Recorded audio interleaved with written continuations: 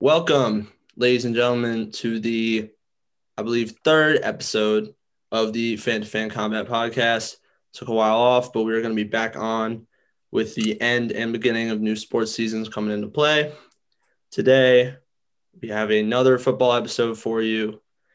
I will be taking part in debate with my friend Jonah Traub as the moderator over here, and my debate partner as a Cahill Love Jr., CJ, and we're going to be talking some football.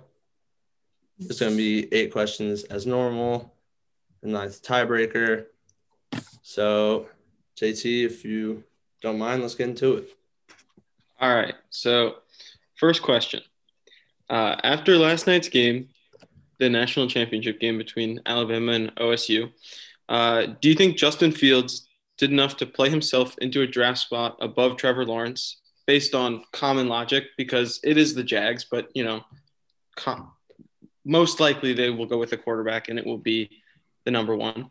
And as a bonus, if not, was there any performance Fields could have put out there that would have possibly earned him a spot above Trevor Lawrence?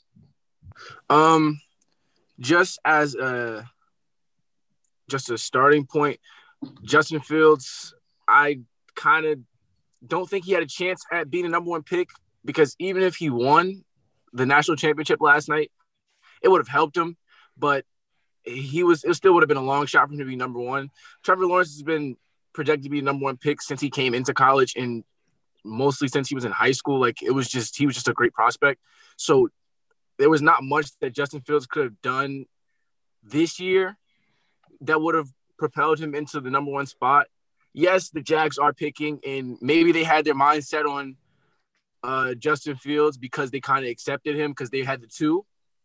But now that they have the 1, I don't see why they wouldn't take Trevor Lawrence. And they have like a new regime coming in. They're going to have a new coach, new GM, everything new, a lot of cap space. So why not start off with the biggest prospect in the last 10 years probably. So it doesn't make sense for them not to go with Trevor Lawrence. And for Justin Fields, he would have had to play like one of the greatest games of all time to have been the number one pick. And even then, it still would have been a long shot. I mostly do agree that Fields couldn't have done a lot. However, I do look back to last year's draft because coming into the year, you did not have Joe Burrow as the projected number one pick, but he played so well and had an amazing season and played himself into the national championship spot, won the national championship, and a lot of stuff changed because he got a lot of recognition and won the Heisman as well. And even though Justin Fields didn't win the Heisman and he had a shortened COVID season, I think that he could have honestly played into that number one spot yesterday. He would have had to beaten Alabama by a lot because Alabama is basically an NFL team. And in order to jump one of the highest rated quarterback prospects in the last couple of decades, probably since Elway, then you have to do a lot. And I also think that his supporting cast was not necessarily suited, even though his running back is crazy. I think that kind of his pieces around him compared with the Alabama team were not really suited for this game. And I think it's unfair because, as CJ said, Trevor Lawrence is so highly rated. But I also think it's unfair because if he would have played great, Jacksonville is the type of team that would have caved to public pressure and would have been taking what the fans wanted instead of what they really thought, because they've not really been a very good statistically oriented team. However, I do agree that the new regime, maybe if it is Urban Meyer, if it isn't, would still probably go with Lawrence at number one pick. You don't think that that if they brought in Urban Meyer, that wouldn't have any effect on who they're picking, considering that he like recruited him or brought him in? I mean, I think with Meyer, it's also that you have to look at, like, I think it's really been Ryan Day who's been coaching him. And even though Ryan Day and Urban Meyer are practically the same human being based on the coaching, because he's a disciple of him, I still think that Urban, he's not really had that chance in the NFL before, and it's a much different game. And I really think you just want the best players in the NFL, and it's less about like scheme fit when it comes to a quarterback. And like Trevor Lawrence is literally just quarterback god for people who are analyzing like height, great, weight, great, arm strength, great, accuracy, great, mobility, great, toughness, great. And Fields has a little bit less height. I think that not his accuracy, but his overall passing game has been questionable at times, even though he's really good at moving the pocket and getting out and making plays. I just think that Lawrence is more of a surefire thing, and I think Meyer would have had that. CJ, do you agree? I can understand the Ohio State connection, where maybe if Urban Meyer gets the job with the Jags, he looks towards Fields, an Ohio State guy that he recruited. I could see that maybe. But once again, Trevor Lawrence is just that great of a prospect that it's hard for someone to say no. Like, it's almost a no-brainer, or it is a no-brainer. Like, you take the best guy on the board. Like, if there's anybody in the draft or in the last few drafts who's been a surefire NFL quarterback who you know is going to produce, it's probably Trevor Lawrence. He has the best chance. Like when Luck came in, he came in and made an instant change, and I think that that's the kind of guy that Trevor Lawrence can be.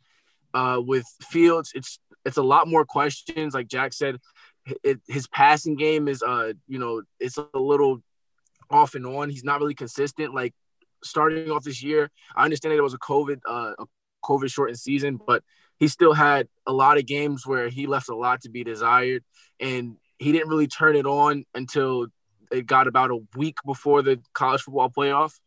So, yes, he beat Trevor Lawrence, but in the end, I don't think there was much he could have done, and Trevor Lawrence is still the number one pick. All right, yeah, definitely. I agree with you both. I don't think he did enough. It's unlikely that anyone would pick him above Lawrence. Okay, so moving on to question 2. After last night's astounding performance, who are you picking if you're GM and you need a wide receiver? DeVonta Smith or Jamar Chase? Or, a wild card pick if you're feeling a little interesting. I will take this one because my football team that I support currently has the 6th overall pick in the draft, and one of our most glaring needs is wide receiver. I don't think we're going to go that way. The funny thing about wide receivers is it's one of the positions in the NFL that's kind of least associated with fit and most associated with talent, because yes, you do need different types of wide receivers out there, but like the 2 top wide receivers in this draft can basically do anything. DeVonta Smith is a beast, and he's basically made Mac Jones from a 5th round pick into a 2nd round pick. And I think that he's insane with his just overall speed and the lengthiness but what I do think as a GM looking at these wide receivers, if you look in the past couple of years that have come out and been great, I mean, DK is the best example. And I think Jamar Chase is kind of DK, and the way he is just like, it's a man, like DeVonta Smith is the Slim Reaper because he's like, he's skinny as hell. And I think that Jamar Chase is just an overall just like insane build. Although I do think that winning the Heisman over a player that didn't play football this year is definitely going to have an impact on your draft stock. And even if you go crazy in the combine, like Ruggs went insane and he got drafted 13th. So, I mean, I think that in terms of positioning, I would probably take Jamar Chase first, but I still think they're both insane.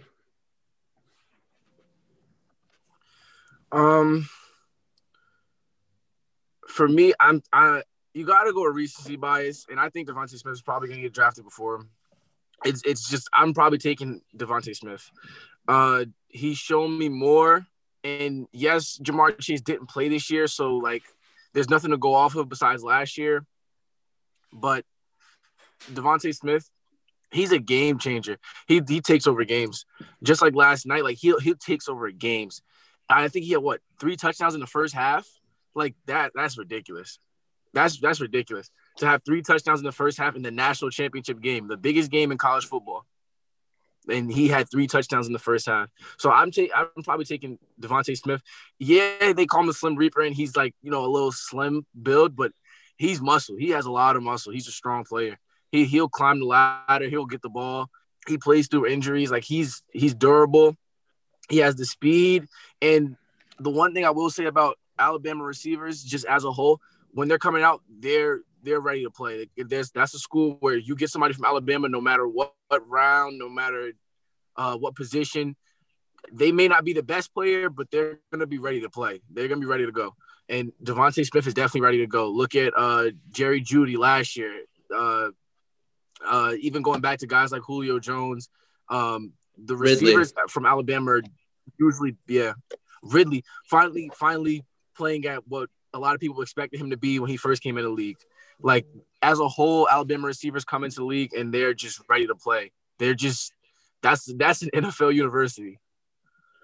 Yeah, I also think that wild card, if we're talking, I think the most wild card besides those two who are pretty much the consensus top is Jalen Waddle. But the problem with him was that, like, I think a broken foot is usually not like a giant deal, but as a wide receiver, if you don't rehab correctly from a broken foot, it could not be good for you in the future.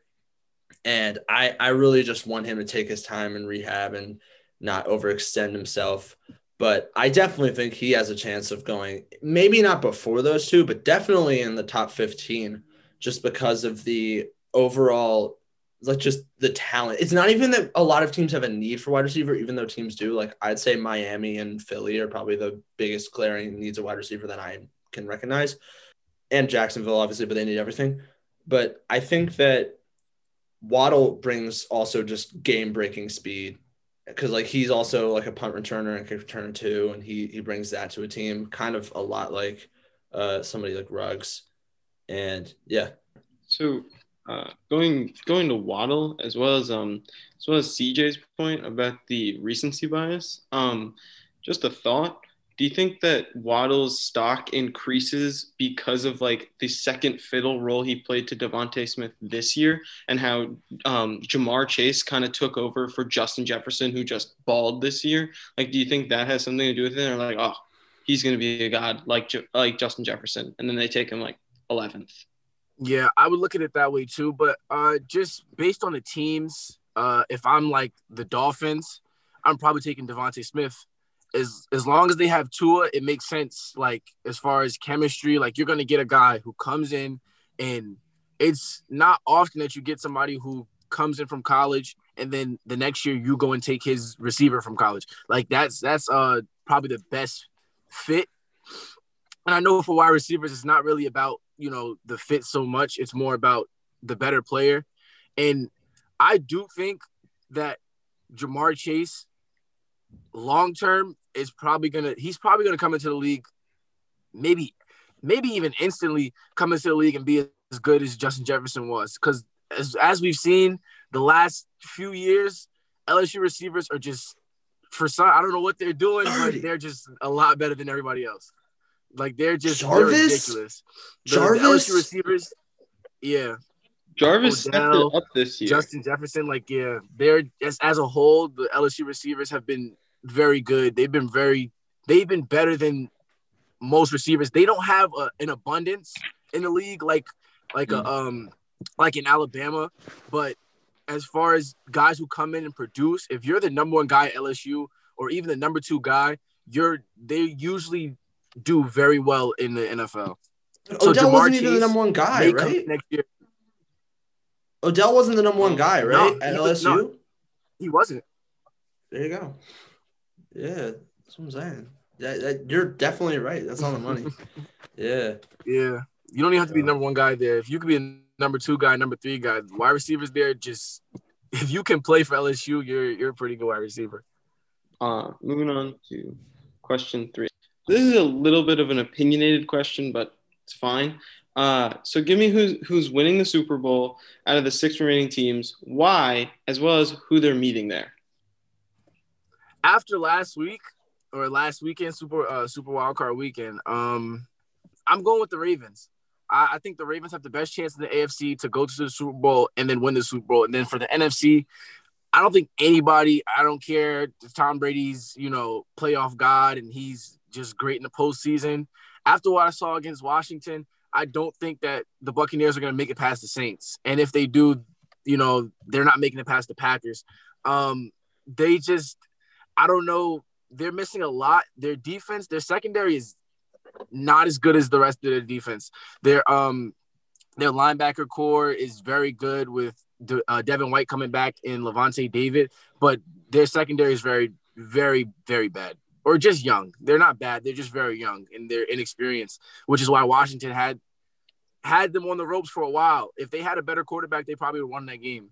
So in the NFC, I'm taking the Packers because Aaron Rodgers is playing out of his mind right now, and I'm taking the Ravens in the AFC, and I think the Ravens win the Super Bowl if they make it because as good as Aaron Rodgers is and the great year he's having, that Ravens team, their defense is very good, and unlike most running teams, they score a lot of points running the ball. They're not just running the ball to run the clock out or to keep time of possession and stuff like that. They're running to score. So I'm taking the Ravens to win the Super Bowl. In terms of my Super Bowl winner, I am going to go with the Buffalo Bills. I think the Bills are an insane team. And even though the AFC East is kind of stacked this year, the Bills' path right now, I believe, is they get to play the Baltimore Ravens this weekend. And I think they match up quite well against that team because even though the Ravens defend the run pretty well, Buffalo is a team that does not have to run the ball to win the game because they're not very reliant on play action passing in order to open up because they have these really insane kind of underrated receivers. I mean, not Stephon Diggs anymore, but Stephon. They've got Cole Beasley, who kind of is just the guy who catches 10-yard passes and then just moves the game along. And then John Brown, who kind of everybody forgets about. And one of my most underrated players in the NFL this year, Gabriel Davis, is killing it this year. And not a lot of people are taking notice. And I think that they have to just in order to focus on those four receivers at the same time, even though there are teams in the AFC that have good corners in general and good secondaries, I don't think the Ravens are going to be able to shut them down completely. And then the Chiefs have L'Jarius Sneed covering Stephon Diggs. Have fun. That's going to be a great game. But that's going to be a high offensive scoring game. And then in the NFC, I would pick the Packers, but I have watched them throw away games this year to bad teams. And I'm really thinking that if they play down their competition once or twice, they almost lost to the Eagles, man. I'm an Eagles fan. We were trash this year. And if you almost lose to us, that's not a good thing. That's why the Steelers lost. So they almost lost to us. But yeah, I think in the NFC, I'm going to go with the Rams. As surprising as that is, because the Goff looks like he's throwing on four fingers. I think the Rams defense is just not even funny how good it is. And it's kind of going to be a Jaguars 2017 type team in the playoffs, but that works. Defense wins you championships. And this time defense is going to get you to Super Bowl and you're going to lose to the Buffalo Bills. Yeah. All right. That's a bold prediction, but I like that Rams pick. Yeah. I mean, I can see it, but also Donald might not be playing. So this might be the end of their run. They're playing the Packers, and if Donald's not ready, I don't think it matters. I think Ramsey is the best cornerback in the league, and it doesn't matter how good he is if the rest of the defense is not up to it, and Aaron Donald is the rest of that defense. But no. Let me tell you something. Even though Ramsey is the best corner in the league, and I will admit, Donald not being there has a big impact because Donald draws a double team every time from a lineman. I think that Brockers is severely underrated, and I think that he could go to work even on that, on a bunch of O-lines in the NFC. And then I think you look back into the backfield, you have Hill, who's a kind of zany safety, Josh Hill, who I like a lot. They have a bunch of low-key guys in the secondary who can still come up with big plays. On offense, even though Goff is bad, Cooper Kupp's still a beast. I hope I think he got banged up last game. I hope he's still playing. Woods is inconsistent. He got hurt too. Woods is inconsistent, but he's still fine. Van Jefferson, I've been high on all year from Florida. He's been playing okay. Hopefully he can step up. I don't know. It's asking a lot of them, but I think if Donald is able to tough it out, and he'll still draw a double team even with like it looked like he had a punctured lung. But I don't know. We'll see. But I do like your pick, right. CJ. I think the Ravens have a very interesting defense. I honestly just think it comes down to like that Bills game.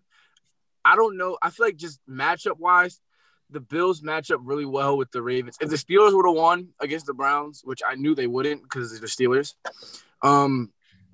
I think they would have had the Ravens would have had to play the Chiefs, and then the Steelers would have played the Bills. That would have been the worst matchup possible for the Ravens at that point. I feel like the Ravens in the AFC Championship versus the Chiefs is a better game than maybe the Ravens versus the Chiefs after playing the Titans. Like, I just feel like as far as like momentum goes and everything, it's better for them to play them in the AFC Championship. And the Bills match up well. The Bills can't stop the run. They can't stop the run, and the Ravens are a running monster. Like, you want to talk about Derrick Henry? Like, as a team, the Ravens are Derrick Henry times two. Like, they run for so many yards and they score. Like, it's not often that you see somebody who can run for so many yards and still score. They can play a game where they can put up like 25, 30 points running the ball the way they run it. So I feel like they can hang with the Bills. The Bills have to be able to outscore them. And that defense won't allow that. You have Marlon Humphrey, who's a number one cornerback, and then Peters, who's a number one cornerback. And they have, Jimmy Smith, a few extra guys in there. And then the back end is good. Like, as far as an entire defense, I think in the AFC, they have the best defense out of the teams left. So defense is going to play a big role, and then Lamar has to protect the ball and make smart decisions, and not throw interceptions in the first quarter and make it 10-zip. But that'll be the recipe for them to win. Yeah, I think both of you get a round of applause. That was some very good arguments. I think, I don't know. I think the Rams have a very difficult path to the Super Bowl, but they could make it. But I also think it's the same thing with the Ravens. I think both of them, as long as they get hot in this game, could definitely make it. Like, they're going to need a good performance to get past whichever team they're playing. And when they get past that team, I think they can roll to the Super Bowl. All right. So moving on to the next question.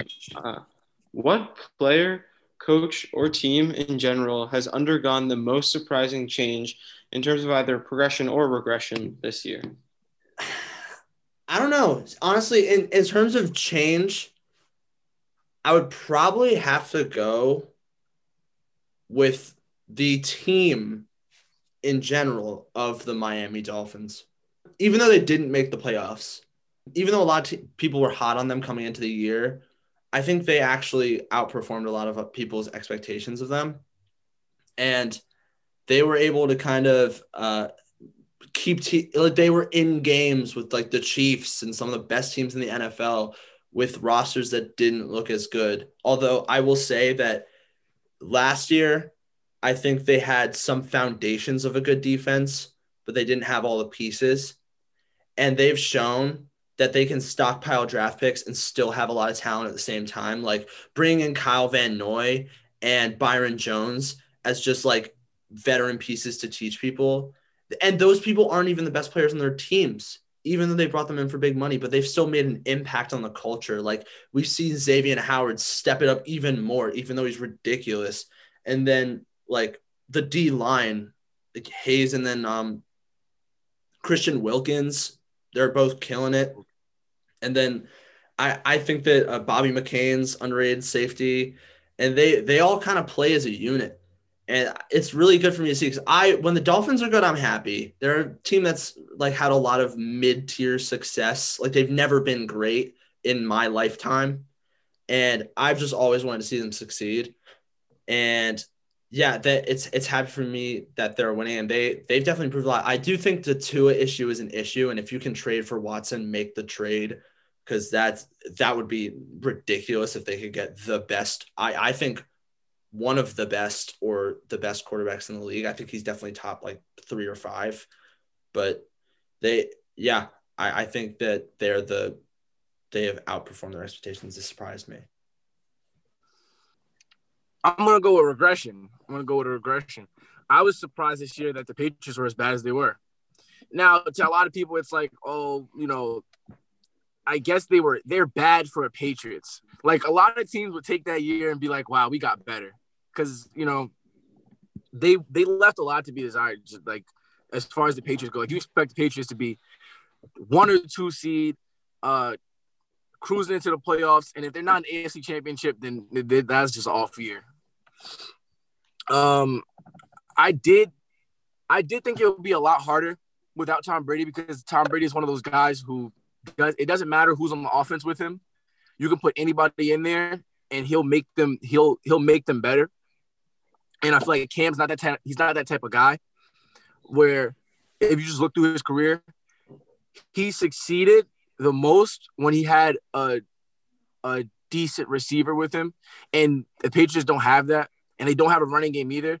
Even the year that they went 15-1, I believe the running back was Jonathan Stewart, and he had 1,000 yards that year. He was having a pretty good year. And you had Kelvin Benjamin, who's a big receiver who can go get the ball. And maybe had Kelvin Benjamin stayed on the right track, maybe Cam's still in Carolina, and maybe they're still doing good things. But I just never – I rooted for Cam, because I thought that maybe Belichick would help him out and something would click for him. But as far as a fit, it wasn't a good fit for either one of them. And I was surprised that they regressed so much. The defense was bad. Like they had a lot of guys sit because of COVID. So as far as regression, it's still surprising. Even with all the stuff you look around and it kind of makes sense, it's still very surprising that Belichick couldn't figure it out. So earlier in the year, Belichick, he was asked by the media, like, just what's the reason for their fall off, or like a fall off for what the Patriots were, and he said something along the lines of the Patriots have been selling out for the past couple of years, and they've kind of been mortgaging their future, and now all the balls have dropped. But then in response to that, the media kind of labeled that as kind of a cop-out, and him just saying, well, we're bad. This is why we're bad. Just kind of avoiding the question and putting blame upon his players and his staff. Do you agree, or do you think that they have a legitimate reason to be bad, and just that it's a transition year from arguably the greatest quarterback of all time to Jarrett Stidham? So I think it's actually I don't think it's surprising at all that they had a regression in a way. And I think that the mortgage in the future question is so valid, because what they've been doing for a long time is not even just mortgaging their future in general by just keeping the salary cap at like a high level. It's just that they've been trading draft picks too for players late in years, like trading a 2nd-round pick from Mohamed Sanu to cut him like 5 weeks later. And then all these moves that they make for win now purposes have kind of come home to roost. And I also think that their scouting department is really based on future potential, because that's how they've always kind of drafted. And when you draft a rookie class, a lot of the picks were like more understudies than ready to play nows, like Kyle Duggar out of Lenoir-Rhyne in the 2nd round. Like he's a good safety and he has really good attributes, but he came from a very small school. And I think what they wanted him to do was sit behind the McCourty brothers and be like, hey, teach me stuff. And then they teach him stuff. But what ended up happening was, because of all these opt-outs, he ended up starting and he was fine. But they weren't the caliber of players that Belichick usually has in his system. And I think that this year was necessary, because let's be honest, if Belichick's going to stay there, and a lot of people don't think he will, but if he's going to need more players to develop under him. And in a regular season, when they're winning 11-5, these players, he only has time to develop a couple of them, because you have to have a lot of other veterans in your system. And I think now he's going to build the foundation, and hopefully they find a tight end, because if Tom Izzo's the tight end next year, God damn, they are doing a terrible job. I feel like it's kind of a 50-50, where I feel like Actually, no, I think it's more than 50-50. I'd probably say 70-30. Belichick has never built his team through the draft.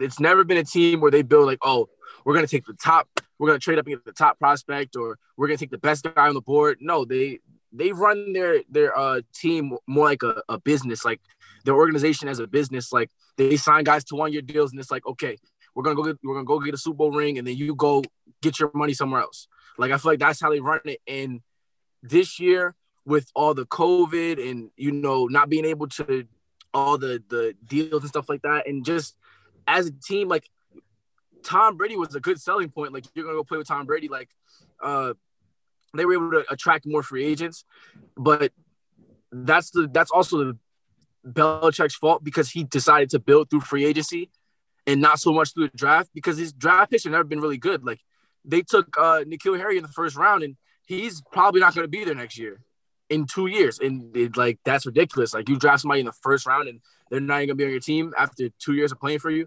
Like I feel like Belichick's not doing a good job drafting. But on the other side, he's never been able to. It's never been what his team has been about. He doesn't get some young guy who does it. Obviously, aside from Tom Brady, like you're not getting a young guy who just comes in and does everything that you expect of him. He brings veterans in who understand the game and have experience, and he doesn't have to teach them so much. It's more just go play football. So I feel like if they want to get back on the right track, it has to be through if you want to keep Cam or if you want to go to Stidham, then you have to be able to build. You have to be able to work with whatever you have. If you build with Stidham, you have to build through the draft. If you stay with Cam, you have to give them veterans who are ready to play. I'm going to just quickly say two things. One, Stephon Gilmore sucked this year. Two, go get Jimmy Garoppolo. I'm done. I mean, you're saying Stephon Gilmore sucked this year. Not just this year, but last year too. Jimmy Garoppolo has not shown himself to be like the franchise quarterback that I think Kyle Shanahan hoped he had when he offered him like $7 billion to stay there for 3 years. Like Jimmy Garoppolo he's been a pretty big disappointment. That contract looks pretty good now. What you get paid? $22 million a year. Now everybody's getting paid 40 something like that. That contract looks pretty nice. That's true, but it's like Carson Wentz is getting paid $22 million to sit on the bench, and so is Jimmy. He's getting paid 40. All right, well, he's getting paid 40. Howie Roseman. Don't remind me. Don't remind me. All right. So next question. So give me your breakdown of the winners of at least what I would think of as the big three in-season awards. You got MVP, Coach of the Year, and Comeback Player of the Year. Wow. Let me start with MVP. Last time I was on, I said Russ was my MVP. I thought Russell Wilson would finally get it together. This is his chance. But that didn't happen. He didn't make it happen for me. I don't know what happened. He was burning a lot of stuff in the kitchen. They were letting him cook too much. Stuff happens. Obviously, a clear-cut MVP at this point. I would say by actually maybe a week after Devontae Adams came back and was finally at full speed, Aaron Rodgers was the MVP. Like Mahomes might have had the lead on him, to the odds makers, but Rodgers was the MVP at that point. It's not really much you can argue, especially with Mahomes having that game he did against the Dolphins, which also is credit to the Dolphins being a really good team, but he had a very poor performance and they found a way to pull it out. But as far as numbers go, as far as just highlight reel, like Aaron Rodgers had a great year and he's going to be the MVP. To go to Coach of the Year, I'm saying Brian Flores. It's got to be Brian Flores. He's building a great culture there. He's off the Belichick tree, so it makes sense that he's building a nice system, a nice culture in Miami.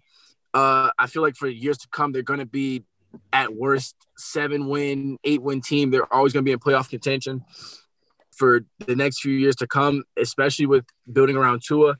And maybe I would have said Tomlin had they pulled it out and finished the year, but they fell apart in the end. And comeback player of the year is a no-brainer. It was Alex Smith. I said it to him. I said it once he was able to even come back and practice. I'm like, he's comeback player of the year. Like, there was no way that anybody could have done what he did to even rival it. Like, I guess maybe Big Ben. If Big Ben came back and like set a passing record, maybe he could have beat Alex Smith out for comeback player of the year. But Alex Smith almost died from his injuries. So like him coming back and being able to just practice and just be in a facility was going to make him comeback player of the year. Yeah. So in terms of MVP, I think that this has been one of those weird years because I think in years past for the MVP award, you have a lot of public praise for players going into like the end of the season where it was like, I remember last year, Lamar's game versus the Jets, where the Ravens put up like 60 points and like destroyed them. Everybody was like, this is his MVP game. And he was like balling out. And that's how you kind of knew. But I don't really think there's been that for like any player this year in terms of like an MVP game. I think that there have been like overall seasons, but everybody's had their drop-offs. There's not been a clear-cut guy, but I think you got to look at the top as Mahomes and Rodgers. And even though Mahomes did bring more team success, as said, I think that it wasn't even those worst games. I just think that even though the Packers do it a lot too, I just think the Chiefs played down to their competition more than they should have this year as a team in general. And I don't think it was really like a good thing for Mahomes and his MVP consideration. So yeah, I would pick Rodgers as well. In terms of coach of the year, I think I'd differ from you, CJ. I'd go with Kevin Stefanski because, to be honest, the Browns have looked amazing and they have basically the same exact roster that they had last year, except, and this is a big except, their O-line is a lot better because Conklin is really solid. He's worth the money they paid him. And Jedrick Wills for a lot of the season was playing really nice. And to have those two tackle spots certified and also Wyatt Teller and Joel Bitonio as your guards, that's 4 of the 5 offensive line positions that are basically almost all pros. I think they all of them besides Wills and I think Conklin might have made the all-pro team too. I think no, I don't think Conklin did, but Teller did. Teller made all-pro second, and I think Bitonio did too. So just having those guards, and also Teller in the Steelers game was insane in terms of his run blocking. But they're certified and they're great, and then the whole team's able to work better. And even though the wide receivers aren't great, Stefanski's able to put Baker into a system where he's able to make throws that he wasn't able to last year. And that's an improvement. And he's able to also use the run game more, obviously, with Chubb and Hunt. And he's galvanized that whole team. He's brought Cleveland back from the dead, and that's great to see. And then in terms of comeback player of the year, you know what? I think everybody knows comeback player of the year is Alex Smith because let's be honest, the NFL media is all about the storyline, and that was the storyline. It was the OG one. If Bleacher Report's posting about it every weekend, then it's the storyline. I'm actually going to call most improved player of the year instead, just really quickly. I would just like to point out that Stephon Diggs upped his game a lot. And I don't think he's going to win most improved because he was the passing leader and he's been really good in his career. But I think that when moving to Buffalo, a lot of people had questions about him. They said, Buffalo, you traded this pretty big package for a guy who's been a number 2 receiver his whole career. And they didn't really know if he could step up and be that guy in a place of Buffalo. It didn't really have a dominating wide receiver. And he just went in there and just tore it up. Yeah, I don't know, Maryland pride. Do you think that idea of like storylines plays into it though? And like Diggs wouldn't win it because if Diggs gets traded to Buffalo and then the picks that the Vikings use their pick on, sorry to pick on you, Jack, but they used it on Jalen Reagor. That would be less of it would just show kind of the absurd package that they took for the best receiver in the league this year. But I think like the success of Justin Jefferson might lessen the ground between him and Diggs, and in doing so, like lessen his case for most improved. Do you share, like, is that something you feel as well? And no matter what the answer is, totally fine, but just wondering. I just want to say that, like, all I gotta say is I cannot remember the last time a 5th round pick got the most wide receiving yards in the season or receiving yards. I can't remember the last time that happened. Antonio Brown was a 6th-round pick. Who? Antonio Brown, AB. Oh, he was a 6th-round pick. Bizzle, yeah. We're not gonna go into Antonio Brown's history right now, so let's move on. Yeah, that's a slippery slope. All right. So moving on to the next question. So what is the best head coaching vacancy in football, and what top head coach candidate do you think could fit in the best? And just a reminder of where the vacancies are. It's the Eagles, the Jaguars, the Chargers, the Jets, the Falcons, the Lions, and the Texans. I'm gonna say the Jaguars. The Jaguars have the number 1 pick. They have the most cap space. What I will say, and yes, it was because of the players they had, but they're not that far removed from being a good team. They were just in the AFC Championship. That was 2016. So they're not that far removed from being, I guess, a winning culture, like if you want to say that. They have a lot of work to do. And if they do hire Urban Meyer is a college football guy. So building something is not like something that he's like, it's new for him. So building a culture, building a foundation is not going to be something new for him. And whoever they get, I would hope it's somebody who can build a foundation like Robert Saleh from the 49ers, who's a head coach candidate, or even Eric Bieniemy. I'm going to say the Jaguars. They have number 1 pick. They have lots of cap space, and they're gonna be a hot free agent spot because a lot of people are gonna want, if they go draft Trevor Lawrence, a lot of people are gonna want to go play with him. A lot of people are gonna be attracted to Trevor Lawrence. So I wouldn't be surprised if they get a lot of guys who people say, wow, maybe Allen Robinson, he's a free agent. Maybe he wants to go play with a good quarterback. He goes back to Jacksonville. You never know. Here's the thing. I think that Jacksonville is actually like quite enticing, but at the same time, as a team that would need to bring in free agents in order to succeed, when you tell a free agent they're going to live in Jacksonville, Florida, that's not great because it's a terrible place in my mind. I'm sorry for Jacksonville listeners, but I would also like to say if they are honest and tell their players you will be playing in London in 2 years, I think they might think a different way. So I don't know if they start to churn the franchise and move it to that big money place, then I think Jacksonville's going to be amazing to go to. But at the moment, in terms of being a head coach, having to build in that place is hard. So I am actually going to go with a little bit of an unorthodox place. I'm going to go to Detroit because you are building a culture in Detroit. However, owners, and it's a big place where everybody fails. And there might be a curse on that place. And maybe when the owner who's like 90, whatever, dies, then maybe that's going to change. Maybe when whatever her name, Ford, dies. But I think that you have a lot of very interesting young talents along the offense and the defense. I think that even though Stafford's probably going to be gone, you can start to build with another quarterback. And that offense isn't even terrible. That's the thing. Like Galladay is a baller.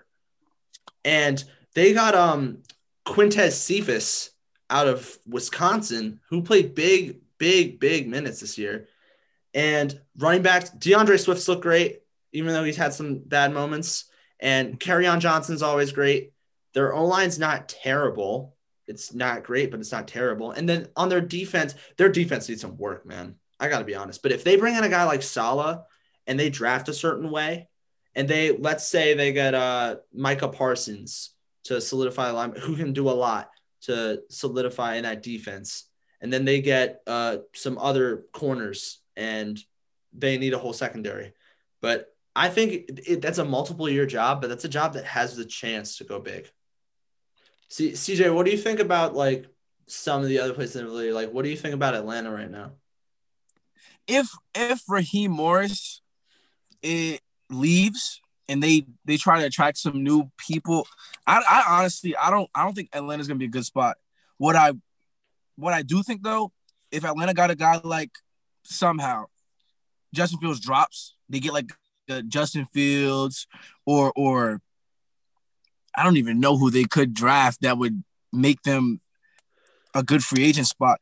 I just feel like the Falcons right now have to just be prepared to go back to the basement. Like they just have to be prepared to take this L. And maybe the only other team I would say, and it sucks to say as a Raiders fan, is the Chargers. But I just feel like as an organization-wise, it's not even about what they have on the field because they have a very good defense and they have a very good quarterback. They have a good running back. Their team is very good. The reason they can never be better than what they should be or what they are is because their organization is just that bad. The owner's bad, the GM's bad, the head coach is always bad. No matter who's the quarterback, no matter who's on the defense, because they've had some very good defenses over the past few years. They had some very good offenses. There were times where they were like the number one offense in the league, number one defense in the league. They just, as an organization, aren't good. And that's the reason why their team has never been able to succeed. I just want to quickly say, even though some of the moves they've made are bad, the Chargers have drafted extremely well in the past few years. Like Derwin James dropping to them, that's an all-pro player besides the injuries. The injuries suck. Bosa, as high as they drafted him, the turnout, I know they paid him this big contract. He had a fine year this year, but the team was bad in general. I think they just need to do a better job of attracting other players that are not drafted. And if they can do that, but I think that franchise is cursed. I have tried to believe they can be a good team so many times. They are cursed. They can't win. So as a head coach, I don't want to go there. I guess if we look at one more, I'd go Jaguars 1, Chargers 2, and then 3, Eagles. Obviously the Eagles. Of all the teams on the list, the Eagles have the best. They have the best situation as far as whoever comes in, you get to choose. There's not a lot of teams or there aren't any teams that you can go and you can choose from two starting caliber quarterbacks. But I would go with Hurts, and the Eagles spot would be a good spot to go coach for. I don't know how we ended up talking about the Eagles. We suck. Terrible. All right, JT. All right, so this one's pretty simple one. What's the game of the year? Chiefs Dolphins. I watched that game. Interesting. Chiefs Dolphins was a insane game because this is how it started and how shocked I was that the Dolphins were like massacring Patrick Mahomes, and then how the Chiefs kind of were able to do their thing and come back. Even though I've watched it so many times, it's just the Dolphins put up such a good fight. And going in that game, I think everybody kind of picked the Chiefs. And even though some of the bettors were like Dolphins all the way, it's like they're just looking at the line. They don't really care about win or loss. But it was just a great game overall in general. And I don't like the whole thing of like a high scoring game necessarily. I'm not really down with that. And like if a game is like 50-50, I'd rather watch a 27-27 game with good defense played. And I think that's what around the finish was. I think it was like 30-27, the Dolphins Chiefs game. So that's my game of the year. Just talk about that game in general. It had everything. It had good defense. They had they forced 4 interceptions or 3 interceptions on Mahomes. They had a comeback in that game where you thought like, oh, maybe the Dolphins will pull it out. It was a blowout at one point. The Chiefs did that. The offense was great. Like special teams was great. Everything was just as a whole, it was a good game. I'd probably say the Browns-Ravens game, the last one at the end of the season, that was probably the game of the year for me. It was just seeing the Browns. It went down to the wire. You had Lamar go out the game and then come back. Like it was a great game. Lamar played amazing. Baker played amazing, silenced a lot of critics. The only thing that would have made it better for Baker was a win. Like he played perfect. Like he played his best game to me this year, aside from the way they just dismantled the Steelers. But up until that point, that was the best game of even his career. Like he played well, and he showed that he can be a good quarterback and a franchise quarterback in the league. And Lamar, same thing. Like they just prove that they're just that good of a team that it doesn't matter who's in front of them, they're going to beat them. So I feel like that was the game of the year. I said it was simple. I don't think that was a fair judgment because I don't know. When I was thinking about this question, I was thinking the first thought that came to my mind was Bills Cardinals.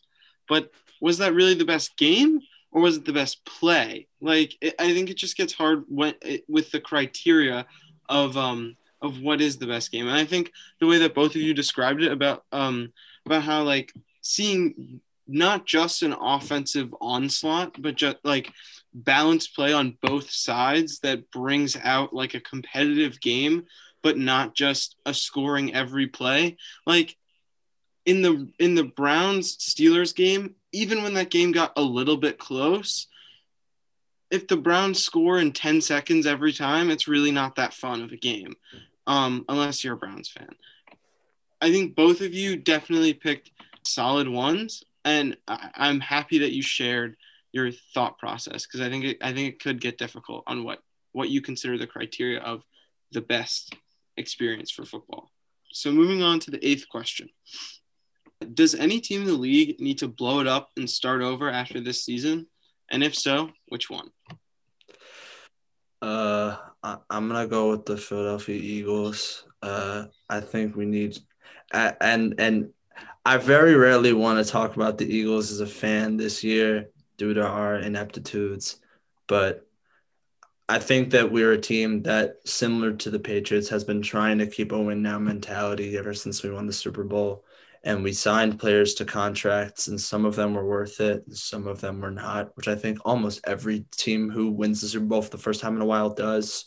And we've been dealing with the pain of a lot of those contracts, and then we've been also dealing with terrible drafting by Senora Howie Roseman and his abominably bad first-round picks. It's affecting our franchise's morales, and the direction he's putting the franchise in seems to be none. And I want to blow it up and start over. We've began the process. We fired our head coach yesterday. I thought it was a solid move, even though he brought us to a Super Bowl. But the next move is to fire Howie Roseman. It's got to be done within the next 2 weeks. He's on his 4th head coach in 8 years, which is not tolerable. I think that he does free agency quite well. However, his ability to draft is suspect. And we've seen that even though he's done great in draft past, that as his VP of operations, Joe Douglas, goes to the Jets to be their general manager. Then one of his other understudies, Andrew Berry, goes to the Browns to be the general manager. We're starting to see the emperor in new clothes, and those new clothes are terrible drafting. So I'm done. Blow it up. Suck. Be the worst team in the league next year. I don't care. A team I feel like that would have to blow it up, that I feel like is stuck in, I guess you're going to say neutral. I'd say the Patriots. I want to be biased and say the Raiders. I really do. I really want to say the Raiders, but I'm going to go with the Patriots. The Patriots should just blow it up and start over. Like you said before, I don't think Belichick should stay. I don't think he has to stay. He's brought you 6 Super Bowls, and he's kept you in the Super Bowl. You have been Super Bowl contenders for the last few decades, the 2 decades. It's been a really good run. To me, I think Belichick will leave, and I feel like you get a good coach and you start something new. You start fresh. They have a lot that they have to build on. You can assume okay, maybe next year their defense will be better, but that offense is horrible. That offense is not. It's not good. Their offensive line is not consistently blocking. They don't know who their quarterback's going to be next year. They do this running back by committee, which can work, but not with the players they have. You can't have a guy like Sony Michel only get 10 carries or less in the game. That's not going to help you. You can't have Jacoby Myers be your leading rusher. That's not how it's gonna work. And they don't have a tight end. They don't have even a wide receiver that you can look at and say, okay, maybe he could be the guy. They just, as a team, they don't look good. I guess you want to say Gunnar Olszewski, he's their bright spot, but that's about it. I think they should blow it up and start over. I actually would like to say, if you think that Belichick is going to leave, do you think he's going to retire or go somewhere else? Because right now, I don't envision another team in the National Football League giving Bill Belichick the freedom to do what he wants like he has, because a lot of people don't know this. This man's also the GM. And his contract, no one knows what it is. It's fully disclosed. There have been rumors about when his contract's up, when it isn't. He is one of the only head coach / GM contracts that nobody knows the details of, because this guy he's the smartest guy in the league and he's so secret and he wants to keep it all under wraps. So I think that yes, he is getting up in age too, which is something you definitely look at. I believe he is the second oldest coach, and he's tied in age with Pete Carroll for the oldest coach in the NFL. And but you also have to look at, he's a football guy. He's one of those people I don't see really leaving football until he has to. This man would coach in a box in a box upstairs if he could. He's really, really just in it. And I think when it's time for him to go, he'll go, but I don't think it'll be because of contracts. I don't think it'll be because of the team. I don't think if they go 6-10 next year with the same roster, they'll even fire him, because they have so much respect for Bill Belichick, and there's no way Robert Kraft will let him leave without letting him leave on his own terms. And I think he thinks that too. I also think he has a weird future in TV if he maybe could try. Although that NFL Top 100 series he did, that man was awkward the whole time. It didn't even seem like he wanted to be there. But he's just so smart. But he's smart as hell. So Belichick. I think he's a good guy. I think, look, he's doing Subway commercials now. He might be on his way out. He might finally be on his way out. He's talking to the media more. This might be the end for Belichick. For all those years, he was so secretive and focused on the grind and everything. And now, Tom's gone. That whole thing fell apart. He's got his 6 rings. I guess the only thing he'd be chasing at this point is probably the most wins. But that's about it. He's done everything that there is to do as far as an NFL head coach. So I wouldn't be surprised if anytime soon or in the next few years, either he's out of New England or he's retired. So just a quick question about Belichick. So after, say Belichick's time comes, says he's done with coaching at least, do you think Kraft offers him a higher up position in the Patriots organization? Or is he like, I've been to the mountaintop and I'm completely done? And when Belichick leaves, for the head coach, do they go in-house with Josh McDaniels, who's proven time and time again to be crap at being a head coach, or maybe Belichick's son, who's actually pretty good? Or do they go get Patrick Graham from the Giants and or just recruit someone else to be the brainchild of the Patriots? Nick Saban. It's gotta be Nick Saban. Interesting. I think it depends, though. I think it depends on your first question, do they go in-house or out? Because I think if Belichick's still in the organization, it will definitely be Steve Belichick as the head coach. Because you talk about a man who all he does is nepotism. My man Bill's he's friends with DT. He's friends with Donald Trump, even though he didn't accept the Medal of Freedom. They're nepotism cousins. They think the same way. Donald Trump promotes his kids.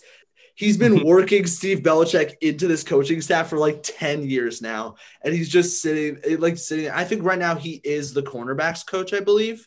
I think he's the secondary coach.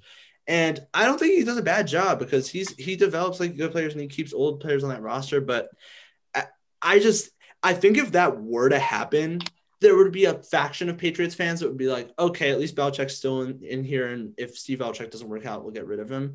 But they might be stuck with Steve Belichick for a minute, which might not be good. Realistically, I think that Belichick's not one of those guys. He's a hands-on type of guy. He's not going to just sit back, even as a GM right now, because he's the head coach and the GM.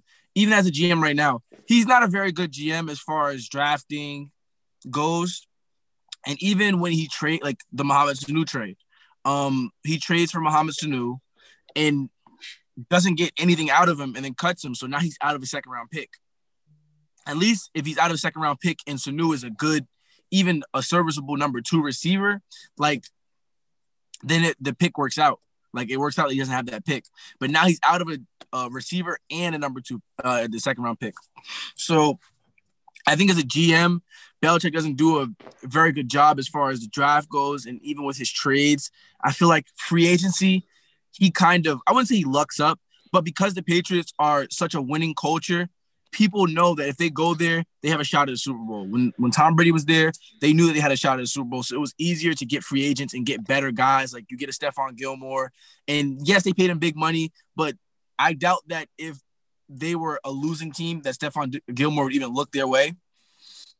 So if Belichick decided, or if Robert Kraft decided to try to bring him back, it would make sense to try to say, okay, just be a GM and we'll get a new head coach. But I don't think that Belichick would just sit by as a GM if the head coach is bad or if the team is bad. I don't think he could just sit by and be the GM. Like, I don't think that's the type of guy he is. So if he's going to be done with coaching, I feel like he's done with football too. I feel like that'll be like when he's done with just the football part of the NFL. Like, he's going to sit back and maybe go into broadcasting or whatever. We're all good. Moving into the final question. If you had to build your team around any player from the 2017 draft, Mahomes, Watson, McCaffrey, Myles Garrett. These, by the way, these aren't like the options. I'm just giving you a refresher if you don't remember. Mahomes, Watson, McCaffrey, Myles Garrett, the greatest quarterback of all time and recently crowned first ever MVP. Alvin Kamara, Lattimore, etc. What? Dalvin Cook. That's true. I would say that maybe not Kamara, but I think McCaffrey is definitely better than Cook. But whatever. Who would it be and why? Okay. This is a tough one because, our recently crowned Nickelodeon valuable player, it's hard to, just look over that. It's one of the most prestigious awards in all of football. So it's hard to just say, okay, I'm not going to pick him. But no, realistically, I'm going to go with if I'm starting a team and I have the number 1 pick and I can pick a guy, I'm actually going to go with Watson instead of Mahomes, more just because of what I would see in a team. Like, I want a guy more like Watson. Mahomes is great, and he's so clutch, and what he does with the football is amazing. And, like, I feel like it's like a 1A type of thing. Like, they're, like, neck and neck, because I feel like Watson he can do just as many things with the football that Mahomes can do, and everything that Mahomes can do better, Watson can do with his legs. And that's where I kind of put Watson a little bit above Mahomes, is because of Watson's mobility. Mahomes is a good runner, and he has the baseball skills where he can get out of harm's way, and he has like that lateral quickness. But as far as being able to, if I want to run like a QB power or something like that, I'm going with Watson. I can run the read option with him. I can run RPOs. He's very good off the play action. And when the play breaks down, I know that he can either make the throw down the sideline, rolling out the pocket or whatever, the same way Mahomes can, or if not, the play breaks down and he'll run and use his legs. So with that, I'll probably say Watson over Mahomes. And everybody else, like McCaffrey's great, but where the league is now, it's so hard to build around a running back. Same thing with Kamara. It's so hard to build around a running back, no matter how good they are. Even what you see with the Titans, as good as Derrick Henry is, they can't do anything if they can't pass the ball. If they can't pass the ball, and you saw it against the Ravens, then you're not going to be a good team. So it always starts with the quarterback. I think that as a GM, and I was looking to grow my franchise, I think it would depend on my situation. Because honestly, if I had a solid or decent QB, I would definitely go with Myles Garrett, because if you need to shore up a defensive line for 8 years, there you go. That's it. Myles Garrett is a double team machine, and he is kind of just never really stopped being good, even though last year was a wreck with the Mason Rudolph stuff. Like, he's still insane. Like, he came back this year and he performed at a high level as well. And he's I don't think he is a defensive player of the year, but he's in consideration. I think probably top 3 or 4. And from that draft, he was probably one of if not the best defensive player. But I would go Watson too, but I would go Watson for a different reason. Not even because of the intangibles, because I think they are actually similar players. I think that Watson's been able to do more with less in his career. And yes, he did have D-Hop, who is insane. But I mean, Tyreek Hill's also a top 5 receiver in the league. And his tight end was Jordan Akins compared to Travis Kelce. And then his O-line was not Laramie Tunsil and a bunch of scrubs, and then Laramie Tunsil and a bunch of scrubs. So it's like, and Patrick Mahomes has like Mitchell Schwartz and Eric Fisher's playing not bad. And didn't Eric Fisher make the Pro Bowl this year? Which is crazy. It's insane. I think he did. So like that's what I'm saying. Like Patrick Mahomes, I would like to see him on a team. I think he'd still ball, but I'd like to see him on a team with like Brandon Cooks is your top guy, or like just having to work with think about it though. He had D-Hop and a bunch of good receivers last year and he still played well. And this year, Brandon Cooks, Kiki Kuti, and like, I don't know, Kenny Stills, then not Kenny Stills, then like okay receivers. And he led the league in passing yards.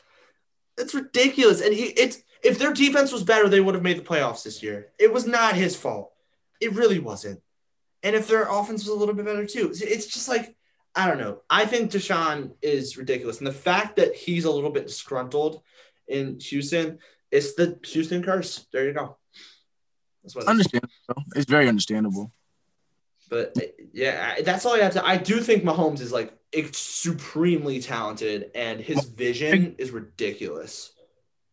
Mahomes is he's a Steph Curry of the NFL right now. It's not that he's not good. It's just that he has so much good pieces around him that it's hard to really look at him alone because you don't know how good he really is. Like Mahomes, we know Mahomes is great, but we don't know how great he would be if he doesn't have Travis Kelce, who Travis Kelce he's like a top 10 receiver as a tight end. Then you have Tyreek Hill, who's a top 5 receiver right now. Then you have like a great offensive line. You have a solid defense, and then you have Le'Veon Bell, Clyde Edwards-Helaire. Like you have a good team around you, so it's hard to see like how good you really are. And I think Mahomes, if he played with the Texans, I think Watson's numbers this year show that he would be, if he was playing with the Chiefs right now, I think they'd be in a better position, which is crazy to say as a number 1 seed. I think they'd be in a better position.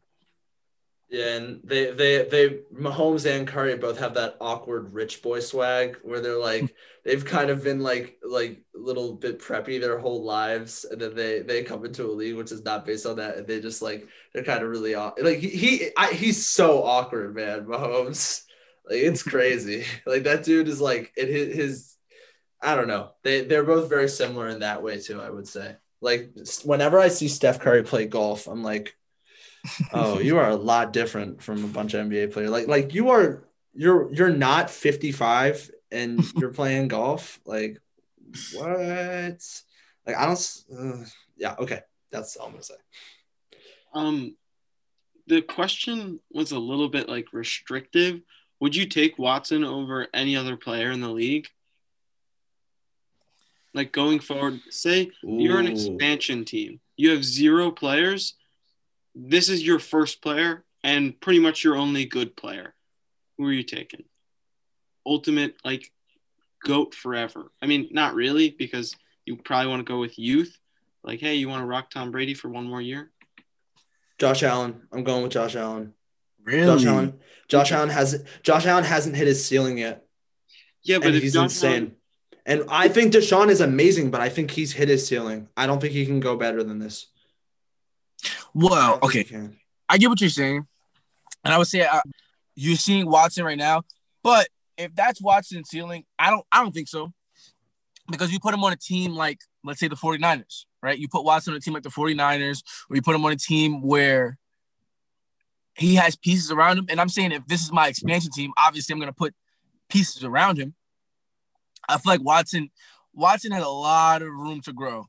Watson is gonna be a Super Bowl winning quarterback. If he's in the right system, he's a dynasty piece. Like he's a cornerstone piece. If you want to have a dynasty, you go get you somebody like Deshaun Watson. I think Josh Allen is good, and I think Josh Allen is very good, and I feel like he's on his way up, and he's an MVP candidate. Like he's gonna be an MVP candidate for the next few years.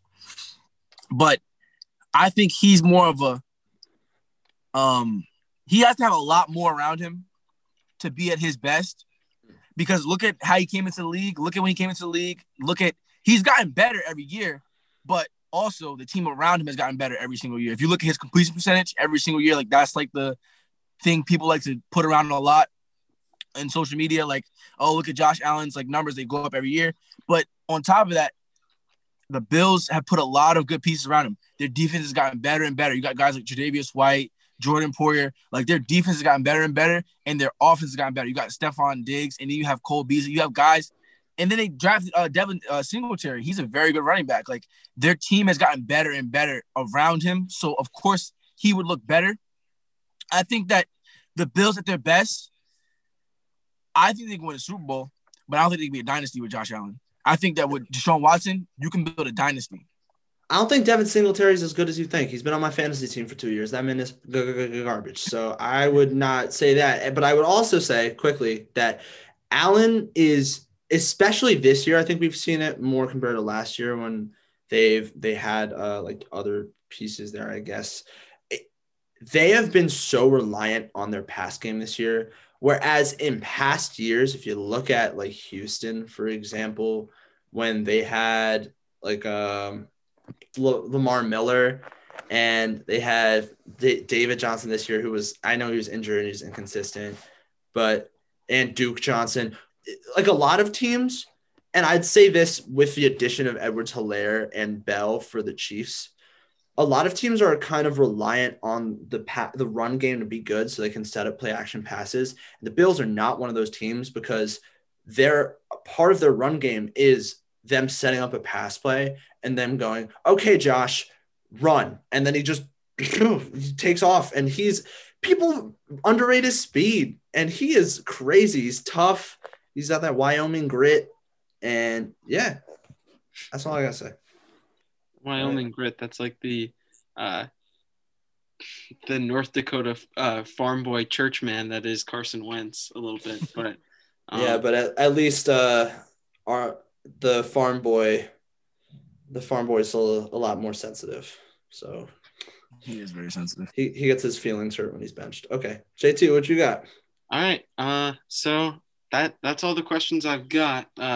Great performance by both of you. So, after careful consideration, with a score of 5-4, we've got Jack Perry taking the victory. But wow. I think it was a great performance on both sides. Some truly great arguments. That's great episode. This is really fun, guys. Just want to thank you for being here, talking football, have episodes. I know I just want to talk to the Fan-to-Fan Combat fan base. If you're out there, I know I have been lacking as of late, and I'm very sorry for that. However, I promise that in this new year, starting now, I will dedicate myself to the podcast more. I will be putting out English Premier League episodes. I'll be putting out basketball episodes. I'll be putting out American football episodes. I'll be putting out Maryland stuff. Sorry, guys. You want to be for life. And yeah, so I just want to thank WNBC Sports for allowing me to have this. And I want to thank both you guys, CJ and Jonah, for participating with me today. And yeah, that's pretty much all. Sign off from here. Bye, y'all.